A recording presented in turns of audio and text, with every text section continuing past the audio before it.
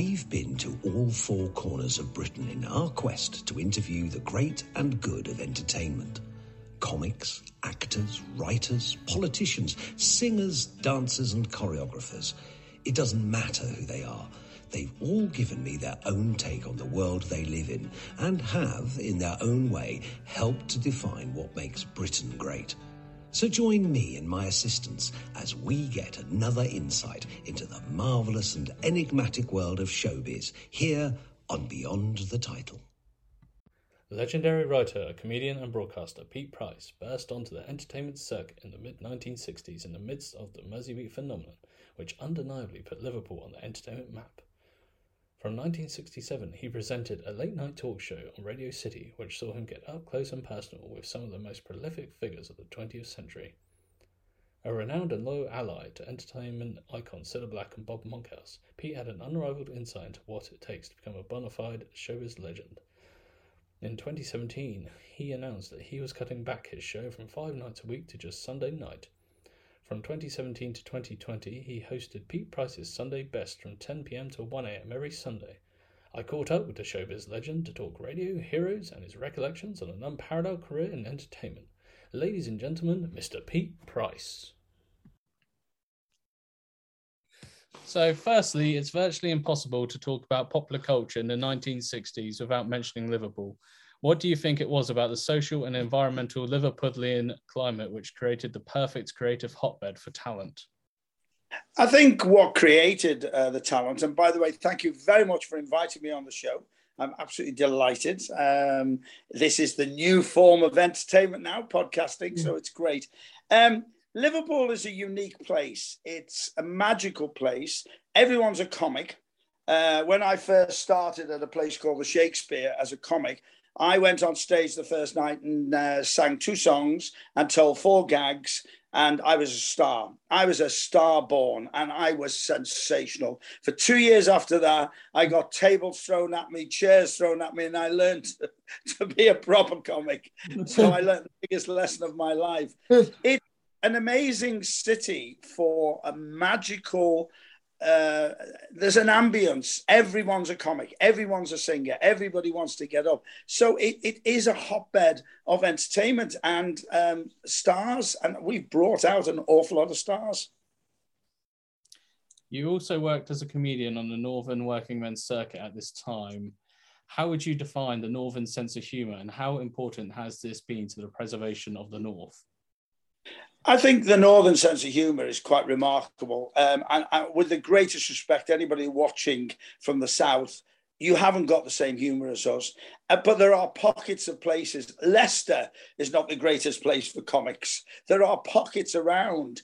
Work in the working men's clubs, and I'm from the day when there was sometimes 3 clubs in one road. And you think of the Northeast, and you think of Glasgow, and you think of Durham and places like that. They were hard clubs because they would go straight from work. They'd put their feet on the table, they'd play dominoes, and they'd watch the comic or they'd watch the singer. But you had to be a little bit different because they'd seen it all before. So it was a great area and a great time to learn your trade. So you did your apprenticeship. But the Northern, because we've always been treated badly by the South, especially governments, previous governments and governments now, it's them and us. So we have to be stronger. And it's quite magical, but it's hard. It's not easy. And the clubs weren't easy, but they were a great place to learn your trade.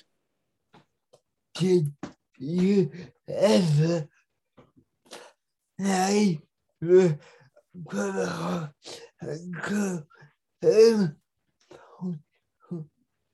Did you ever play at the Glasgow Empire?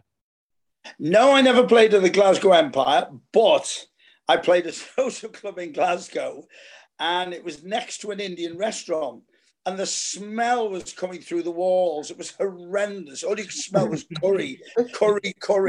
And I just got really cross and started banging on the wall. Would you switch those ovens off? And the audience thought it was the greatest thing they'd ever seen in their lives, never experienced anything like it. I used to say when I was having a hard time, because I've died on stage, and for those people that don't know what that means, dying on stage is a term to say that you're having a bad time. And I've died on stage in a lot of places. But what I used to say was when I was dying in places like Glasgow, I don't have to come here and die. I can stay at home. This club's a lot nearer to die. To what extent did your grounding as a comic offer you a unique perception of show business, which helped you relate to the stars who you would then go on to interview?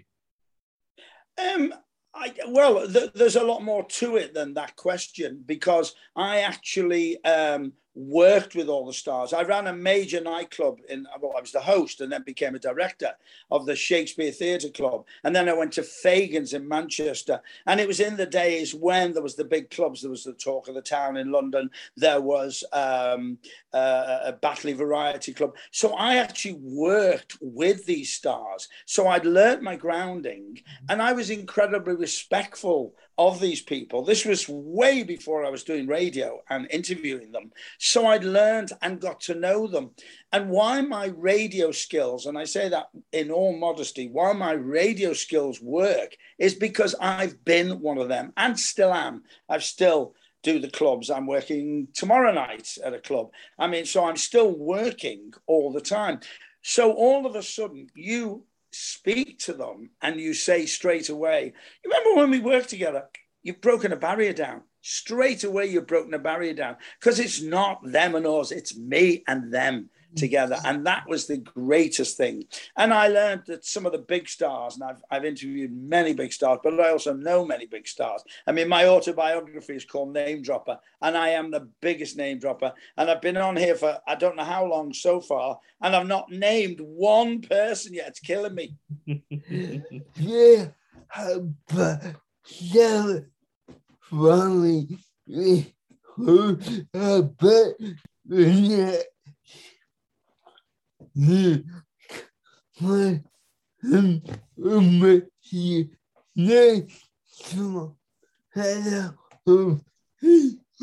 Yeah, Josh was just saying, don't worry, because of the next few questions that are coming your way, you'll be able to name drop like crazy. You'll be able to keep dropping, keep going. Thank you, Josh.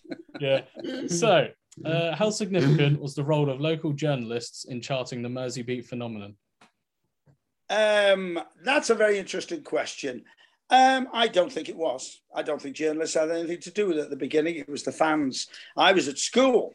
Wednesday afternoon was the greatest. We used to sag off school and go to the cavern. We'd have our clothes ready to change, and we'd pay 1 and 6 to go to the cavern. But also I live on the Wirral, and Wednesday night we'd have a pop night at concert night at the YMCA in Hoylake. And we go to the frothy coffee, Lantern Coffee Bar, get our coffee and go over. And we used to watch Jerry Marsden for 1 and 6, and it was incredible. And by the way, Jerry was far bigger than the Beatles for a long, long time.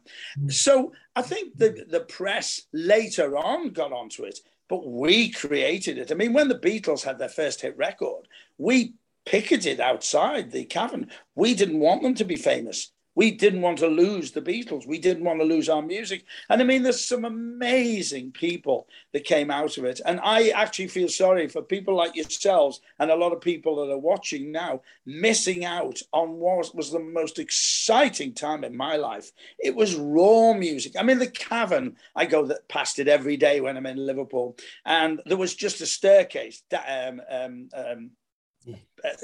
You'd go down the stairs, and right now health and safety is out the window. I mean, it was a staircase the width of you two sitting together, and that was it. And there'd be like 600 people trying to get in, and that was the way in and out. And Paddy was on the door, and you never got past Paddy if you didn't like it. Then you got into the cavern, and it was magical. There was nothing magical about it. It was a dirty cellar.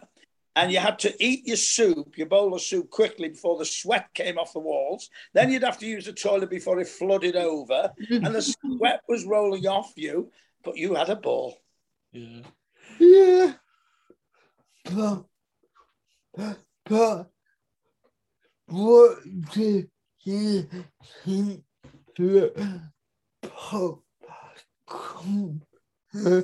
would have been locked without that sense of community. Yeah, what do you think pop culture would have been like without that sense of community?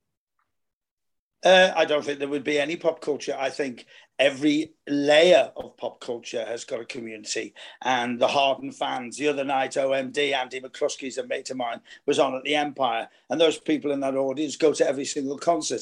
So I think every single layer of pop, whatever type of pop you like, you know, it's the fans that keep it going and bring it back to life.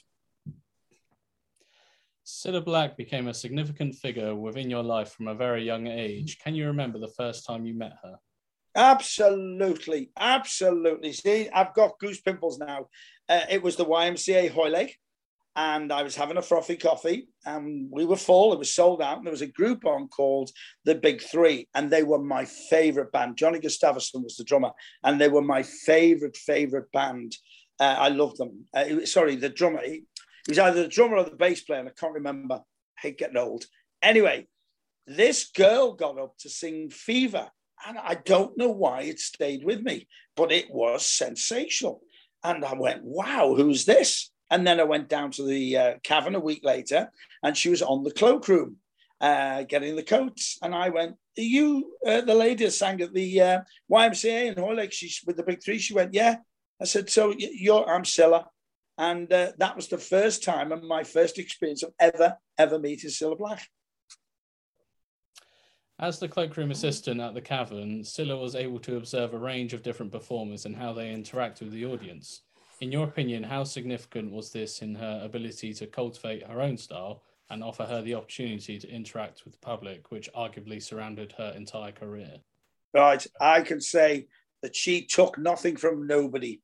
She was unique from day one. She knew exactly what she wanted. She was herself. She never molded herself on anybody else. She had the confidence. She had the ability. She always knew where she was going to go.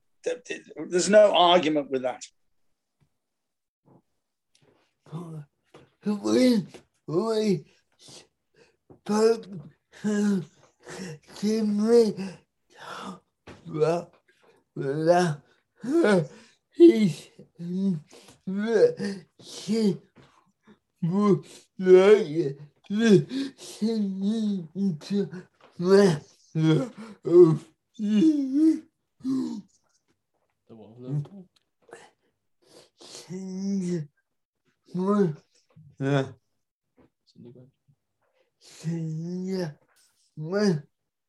Oh, right.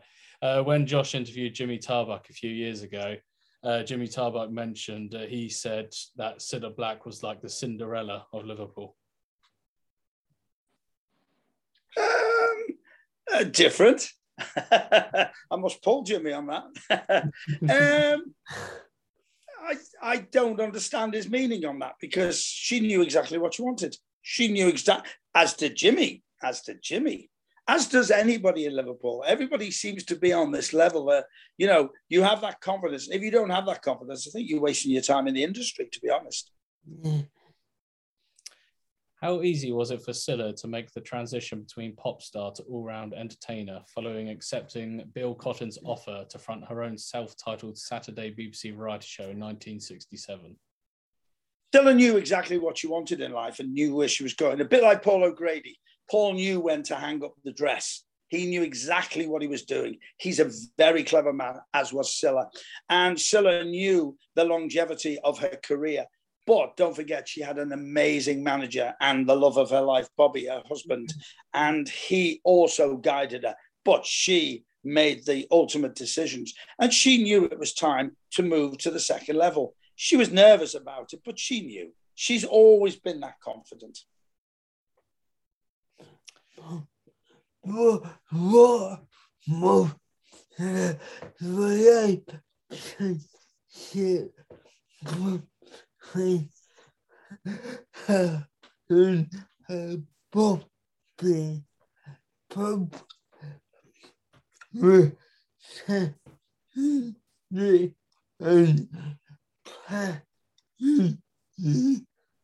What can you tell us about the relationship between her and Bobby professionally and personally? It was a very fiery marriage, which made it work. They were very, very much in love, and he gave up his career to manage her and to create her. But he also, which always made me laugh because she always used to laugh at it, he's got more money than her. She always said that because he wrote the B-sides, so made a fortune, absolute fortune. Didn't matter what he put on the records. He got the same money as the A-sides in the old days. So that worked. But no, they had a magic. She's never, bless her, to the day she died. To the day she died, she never, ever, ever got over the loss of Bobby. Bobby was her life and always has been and always was. By the 1970s, Cilla was one of the most famous entertainers in Britain, and it was only a matter of time before television producers saw her potential. In your opinion, was she happy at just being the queen of Saturday night TV, or could they have done more to showcase her versatility as an entertainer? No, I think they were perfect. I thought the way they guided her, and she guided herself and had a big say in what she did. Make no mistake about that from day one. I think it was perfect to be the queen of Saturday nights. Was amazing. She filled every theatre, every summer season she did, every cabaret she did. She did it because, when I'm a lot older than you two, and in those days, Saturday night was the big night. I mean, I always remember, for instance, Sunday night at the London Palladium, I finally got onto the Palladium. Not on telly, but I worked at the Palladium. And I put it in my column that I was doing the Palladium. And I got congratulations as if I'd got a TV series. So it was a big, big step. And to be the queen of Saturday nights was huge because people stayed in. They were getting audiences, 25, 30 million people. What would you say is Cilla's legacy to British entertainment? That's a difficult one because she meant so much to so many. We have a statue of Cilla, which I was responsible partly for, which I'm delighted at, which is in Matthew Street. It's an amazing statue. I always wanted to get a statue for her straight away. And I went to the boys paid for it. Council didn't pay for it. They wanted to gift it to Liverpool to say how much she loved Liverpool and to say thank you. I found the artist, Emma Rogers, who created it, and the rest is history. The statue's there. I mention the statue because you go and see the love and the photographs that are taken by it. She meant so much to so many people as a singer. I mean, her last album after she died, with the Royal Philharmonic Orchestra, to me is one of the most wonderful albums, singing with the likes of Cliff Richard and Rebecca Ferguson. It's amazing. So she was so much to so many. She was lovely in Panto. She came out of Panto came back into Panto 2008 for Capital Culture, and people came from all over the world. You couldn't get a ticket. It was spectacular. And I was on that show with her, and she was so much to so many. How significant was Brian Epstein to the cultural revolution of Liverpool in the 1960s? I think Brian Epstein was very important. I knew Brian only slightly, but I'd been out a couple of times in his company. There is a statue that has now finally been commissioned and paid for that is going to go up in Liverpool to Brian Epstein. So there's a nice exclusive for you here. It's been talked about a lot in Liverpool, but it hasn't been talked about nationally. But there is now a statue going up to Brian. I think Brian was a very tortured soul, a very sad man, and threw himself into his career of creating a star. And I think without Brian Epstein, the Beatles would not be who they were today in any shape or form, talent or no talent, because all the talent in the world without the right pushing and the right management can go awry. So from 1967 until 2018, you presented your famous late night talk show on Radio City. As a broadcaster and journalist, how important do you see your role in capturing the fashions and fads of the day? It was interesting. It was more, the late night show was very important in my humble opinion because I was a priest. And I say that with no reverency at all. I was a priest. I was the confessional box at night because the show went all over the place. I mean, I saved people's lives. I was company for people. We talked music. We had guests on. So it was 5 nights a week, 4 hours a night. It was a powerful tool to talk about music, to talk about fashion, to have stars on, to have iconic people on. And I forget how much, well, it was 40 years, how many people I've interviewed and how many stories I've broken, because we broke Michael Jackson dying. I was working with a man called Jay Hyde. He was my producer at the time. And we heard he died. And there was unconfirmed reports. And it was late night phoning and late night radio. And I rang Sharon Osbourne. I rang Uri Geller. I was telling them that Michael Jackson had died. And we got all the exclusive interviews before anybody was doing it, which was horrendous to hear of an icon like that dying. But that was the power of this radio show, and it had the biggest audience for any local radio show in the country.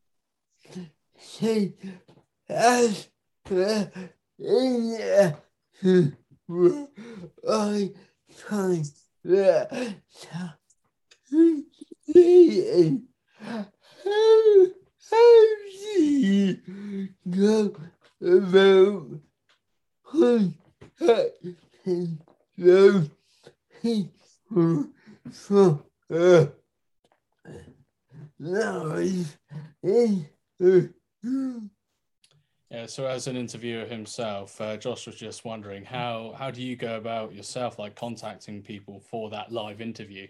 How is that arranged? How is that put together so quickly? It's an interesting question. I don't know, to be honest. I see somebody. There's a new TV show called the Nail Boys of Liverpool, or the Nail Boys of. Sorry, I forgot the name of it. But straight away, I watched it. Colin McEwen, who is LA Productions, I know him. I then contacted them. I said, I'd love to get one of the guys on. Brandon's doing my show on Sunday.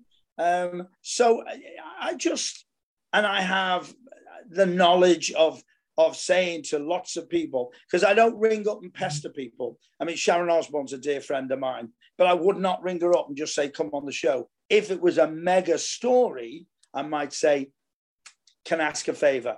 But I never abuse my guests. I never plague them. I never pester them. I give the option for them to say, do you want to come on? You know, so that's the way I do it. And a lot of them say, yeah, I'd love to, or not now. Fine, no problem.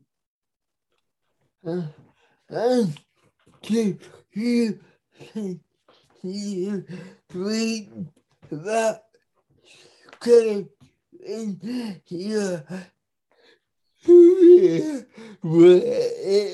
was from the young yes is most yeah so from not so the own time but who you put covering the then no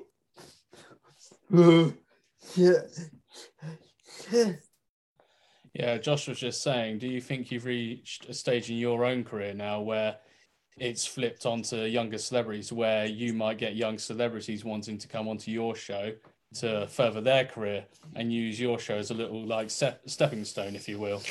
Do you get a lot of people approaching you to say, oh, can I come onto your show? And, you know, yeah, I get people, but if people have got something to say, I'll have them on my show. Always. Everyone, so many people help me. And so I like to put something back. So I will go and lecture at a university. I'll go and give a talk. I want to give something back because people have helped me. So always, but they've got to have something to say. I've only, and I won't mention the names, I've only interviewed 2 people in my life that dried up. And it was the most surreal experience I've ever experienced. One in particular, who wasn't famous, but owned many, many nightclubs. And he was, the stories were sensational. And as soon as the mic opened, he froze. And I've been doing it for years, so I can get round it. And then we close and have an ad break. And he'd go, right, so what we'll talk about this time is only going to be good. And he'd go, and then the mic would open, he'd go, yeah. It was real. It was real. His bias. In 2017, you announced your departure from weekday radio, but you continued to discuss the biggest news stories of the day on your Sunday night phone-in show. As a journalist, how important is it to also tackle the stories facing the world today, as well as the showbiz scene? That's a very interesting question. One of the reasons I gave up 5 nights a week on radio is I don't feel there is a place for a talk show anymore, as in with guests. Because since Black Lives Matter and issues like that, I find it the hardest job in the world. I think because of the pandemic, I've been thinking because of social media, it's now you have to think of every single word that comes out of your mouth. Yeah. And it makes me very, very angry. And I could kick off now. I'm not a racist. I'm not biased. I'm a gay man. I love everybody, but you have to think of every word. And I went, it ain't worth it anymore. And that's why I gave up radio.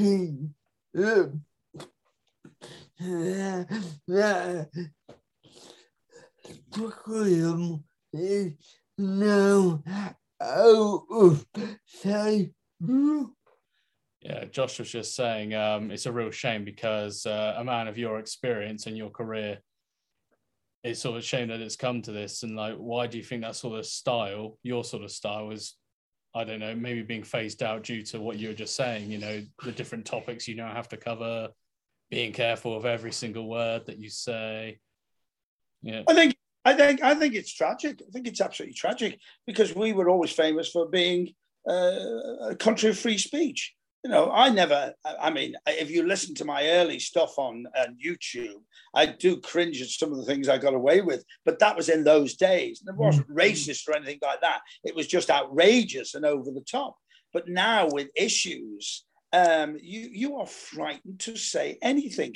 I mean, I think Twitter, which I'm on Twitter, is the most dreadful platform for vileness beyond belief. Yeah. They police it properly, the better. I mean, Instagram is a bit more savvy.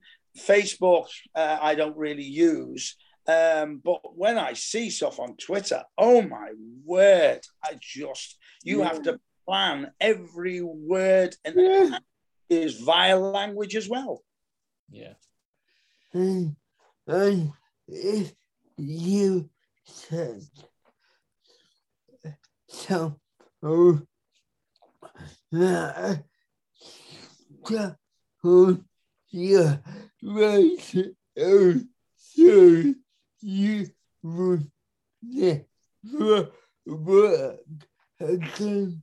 Yeah, and if you had said some of that stuff on your radio show, for example, you would never be in work again, would you? You'd be cancelled. No, right now, you think of everything. There was an interesting situation. I'm a great soap fan, so I watch the soaps, and the soaps were very important to me as a phone-in presenter because I would watch the soaps. I love the soaps, by the way. Coronation Street, never missed an episode from before you two were born. Scary that is.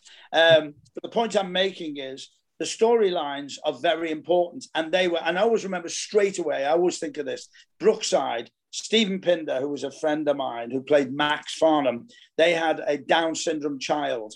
And it was the storyline of how they dealt with it. She didn't deal well, he did.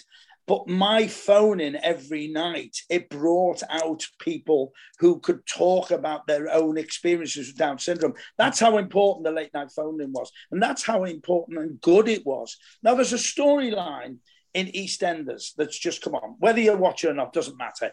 Simply this: a white taxi driver had an Indian, she's either Indian or Pakistani doctor, a young girl, in the back of the car. We're familiar. Yeah. Right. Yeah. She was sick. Right. She was sick. She had arguments with the guy. There was arguments back. Yeah. And then he went, "You lot." Now, he got sacked for saying "you lot." Now, "you lot" could be "you lot Pakistanis," "you lot doctors," "you lot young people," "you lot girls." I mean, it was ludicrous. And it brought it home to me that you really can't say anything these days. All right, it was a soap, but that was the point they were making, in my humble opinion. And that's what scared me. And I could say things. I mean, when Black Lives Matter happened, when that dreadful murder of that girl happened, and all the girls were out and the women in the country were demonstrating, it was fantastic. But when you talk about it, you still have to think of every word you say, even if you're on their side, because someone will pick up on it, because everyone becomes a policeman on Twitter, or everyone becomes a policeman on social media, and they all think they can do the job. Very true. Very true.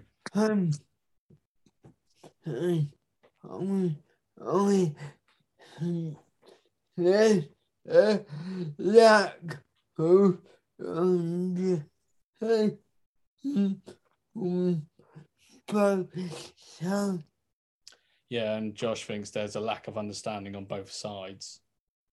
There is indeed. I think that the whole issue of having diversity on television has gone in a different circle now, and people are now questioning it. And that's as far as I could go with that subject, because if I went deeper into that, we would open a minefield. Yeah, we'd be here all day, wouldn't we? We would indeed. We would indeed. So when Sir Michael Parkinson retired in 2007, he famously remarked that his collection of interviews traced a time in entertainment which saw the end of Hollywood's golden era. Reflecting upon all of your interviews, what would you say they teach us about entertainment? I don't think they teach us anything about entertainment, because I don't think it will come back the way it was, because nobody does an apprenticeship anymore. People go on a reality show and they think they're a star. The word star is bandied about like there's no tomorrow. Parkinson once said to me, I was at a party and Parkinson was there, and I went up to him and I said, "You know what? I would have given anything to be interviewed by you." He replied, "Yes, it's sad that you're not a big star. So, but one day maybe." Oh, right. Funny enough, Des O'Connor said to me at Bob Monkhouse's house, and I can see it right now. I said, "Bob, I was on standby as a comic to work your show, and it never happened." And Bob said, Des said, in front of Bob, who loved me very much indeed, Des said, "You weren't that good, Peter." By the way, he wasn't joking. He meant it. Bob was very happy about it. And I was a bit but that was protecting himself. That's the way they work, because they are there, because they've got the best guests on. I think Parkinson had some amazing interviews. Not my greatest favourite interviewer. I loved when Bob Monkhouse did a series, in fact, of interviewing people. I loved him doing it. But I watched Parky and admired and respected him very much indeed. I think it's a history lesson, isn't it, in a time gone by that will never come back, in my humble opinion. Looking back at your career, what's your proudest achievement? Difficult question. Very difficult question. I think working the Palladium, I'll do that again because I want to edit that out, because I nearly said Joe Anderson, Mayor of Liverpool. Why I said that, I don't know. I'll do that again. Joe Longthorne invited me as a guest onto the Palladium, and I'll never forget that as long as I live. And the late Mickey Finn, a Liverpool comic, said to me, "When you go on the Palladium, you won't remember what you did. You will walk on that stage and you will be aghast at thinking of who stood on that stage, from Frank Sinatra to Judy Garland to Liza Minnelli. And you know, he was right. I don't remember the show. I know I did very well. I drove home after he'd been on. I don't remember driving home. It was the most surreal experience of my life. It was just magical, absolutely magical. And final question, what's next for Pete Price? Pete Price right now. I'm doing Sky News. I'm reviewing the papers, do it twice a month, which I love. I've started doing twice a month with Jeremy Vine on the Channel 5 television show. I've got my Sunday show, which is four guests in 3 hours, which I have on a new radio station called Liverpool Live. I write for the Liverpool Echo. I've got my Twitter and my Instagram, which is Pete City Price, and I'm doing some gigs. So I'm quite happy with that. Yeah, busy. We go.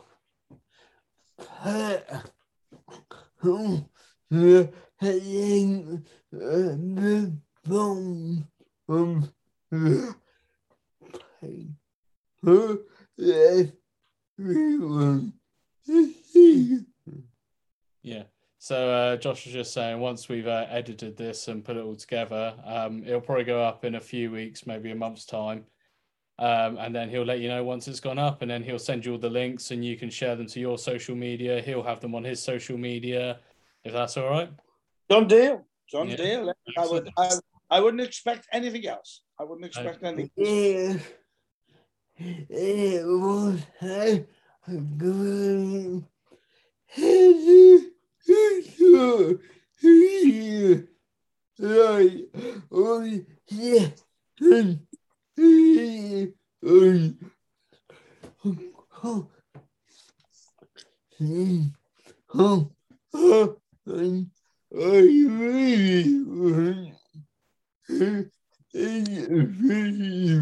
Yeah, Josh said it was a privilege to talk to you today, and he's listened to you before on Colin Edmonds' podcast.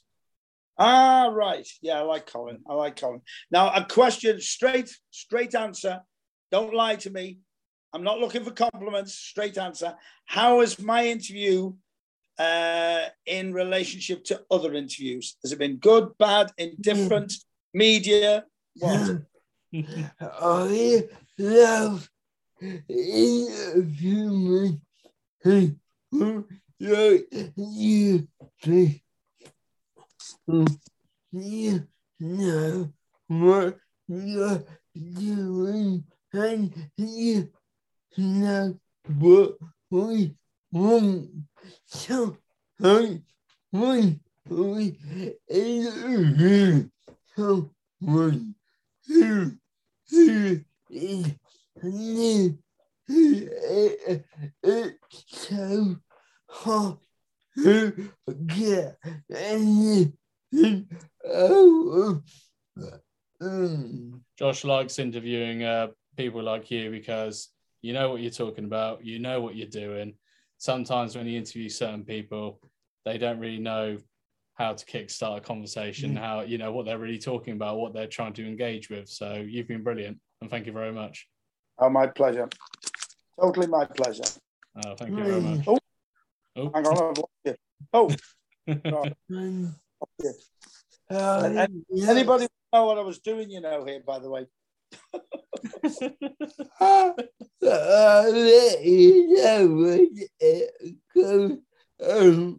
Yeah, Josh will let you know when the interview goes up on his website and on the social media, okay? Yeah. How can I take a picture now? Do I press, is it those two? I'm trying to take a picture. Are you on an iPhone? Oh, I've got one. I just want to show my half, you know, because he says to me, what are you doing for a living, cheeky bastard? By the way, I never swore once.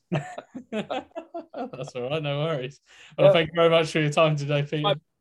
Sorry I messed you about over when we could do it and everything, but you were very... No, it was our mistake, don't worry. Apologies.